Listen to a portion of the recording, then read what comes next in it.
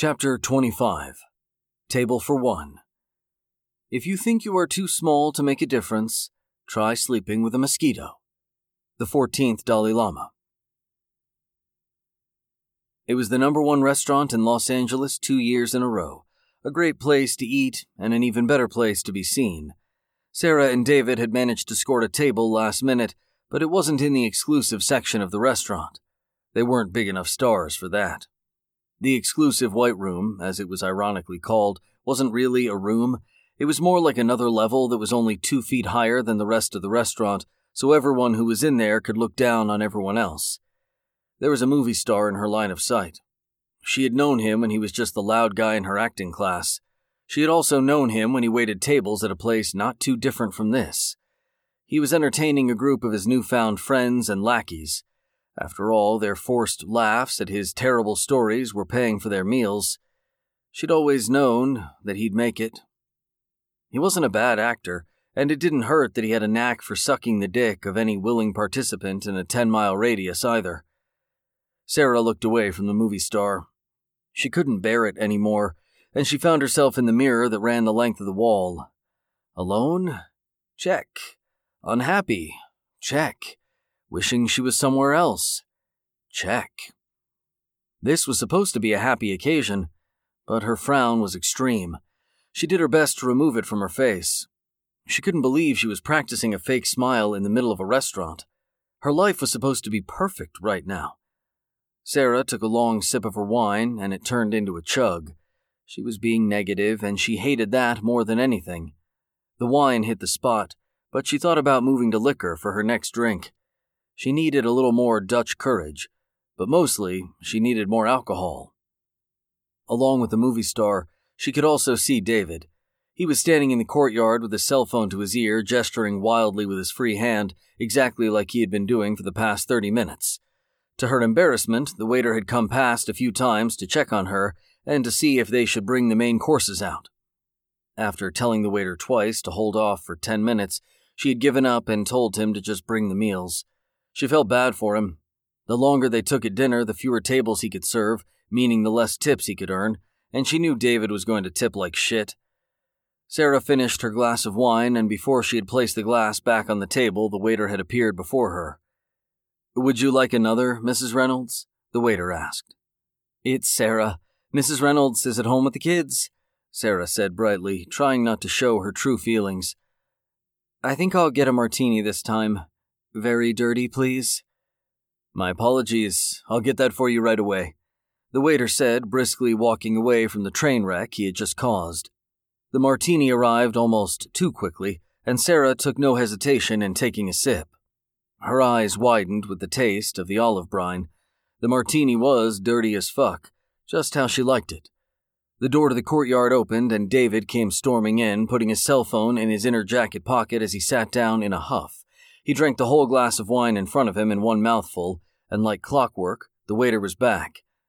"Another, sir?" the waiter said, clearly avoiding using his name. "Leave us alone, will you fucking leech?" David snapped. "Yes, sir," whispered the shell-shocked waiter. "David?" Sarah scolded. David looked at Sarah, then back at the waiter, who was moving away from the table. "Sorry, okay? I'm sorry," David said sheepishly. Get me a Jack and Coke, please."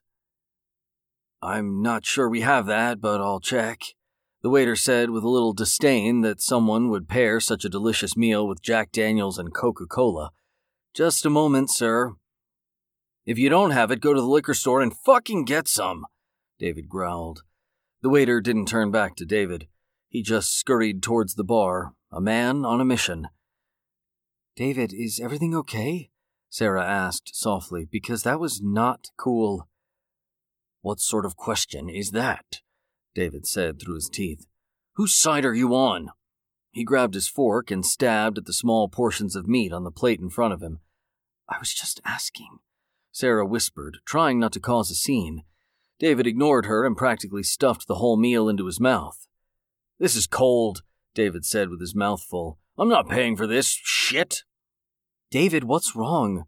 Sarah pressed. David cocked his head to the side. "I'll tell you what's wrong," he he said, raising his voice. "These desk jockey assholes are cutting my budget, and on top of that, they want me to shoot in fucking Vancouver." "Is that such a bad thing?" Sarah asked, trying to coax him off the ledge. "I thought they were going to scrap the film altogether." "You obviously don't understand the situation," David said, dismissing her with his hand while finishing the rest of his meal. "Typical fucking actress." "Look, if you're going to be a dick, I'll leave," she said, looking at David intently. "Fine," David said, folding his arms. Sarah took the blanket-like napkin from her lap and put it next to her unfinished dinner. She moved to stand, when David reached across the table and grabbed her wrist. "Stop, please. I'm sorry, baby," David pleaded. "You know how much pressure I'm under? I can't breathe." Sarah sat back down and looked to David. "I need you. Christ, I left my wife for you," he said, tears welling in his eyes. "Left? You lied to both of us, and then she kicked you out of the house," Sarah said with a touch of venom. "I hardly call that leaving." "Come on, you know that's not true," David whimpered. "Here is what I know is true. You live in my house, you treat me like shit, and you expect me to like it," Sarah said with fire in her eyes. "When will you understand I'm not one of your silly little actresses following you around like a lost puppy?" "And what do you mean by that?" David gaped at her. "There is a reason I don't take any of the parts you offer me, David," Sarah said, leaning towards David. I know, you want to make it on your own," David said, mocking her. "No, I don't take those roles because I am already in your shitty little film," Sarah growled.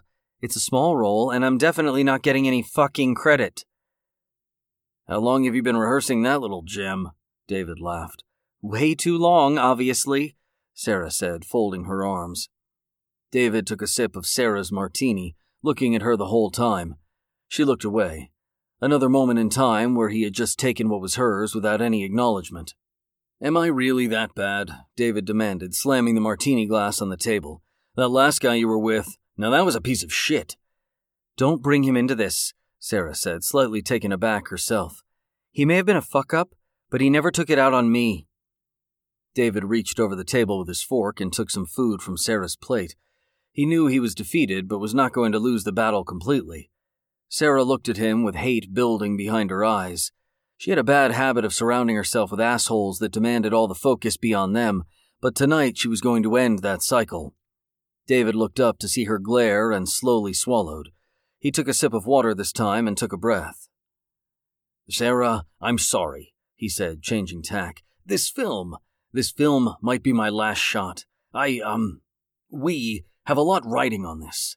"We?" Sarah scoffed, rolling her eyes. "Yes, we. You and me," David said sweetly. "I don't want to be that guy, believe me, and after this film I can take a break and try to become the guy you fell in love with." "I'm not sure I remember that guy," Sarah said evenly. "Give me another chance. I promise it will be different," he pleaded. Sarah examined David with her eyes. This was her chance to end it, to rip off the Band-Aid and move on and away from this tool. But before she could say anything, a vibrating noise and a flashing light came from inside David's jacket. He didn't look at it. He just looked at Sarah with big puppy dog eyes. "Answer it," Sarah said with frustration in her voice. David was already reaching for it before she had even finished the two-word sentence. "Artie," David said cheerfully into the phone as he left the table. "What did they say?" As he was heading to the courtyard, he passed the waiter carrying a tray with his Jack and Coke on it. He grabbed the drink and put the phone to his chest.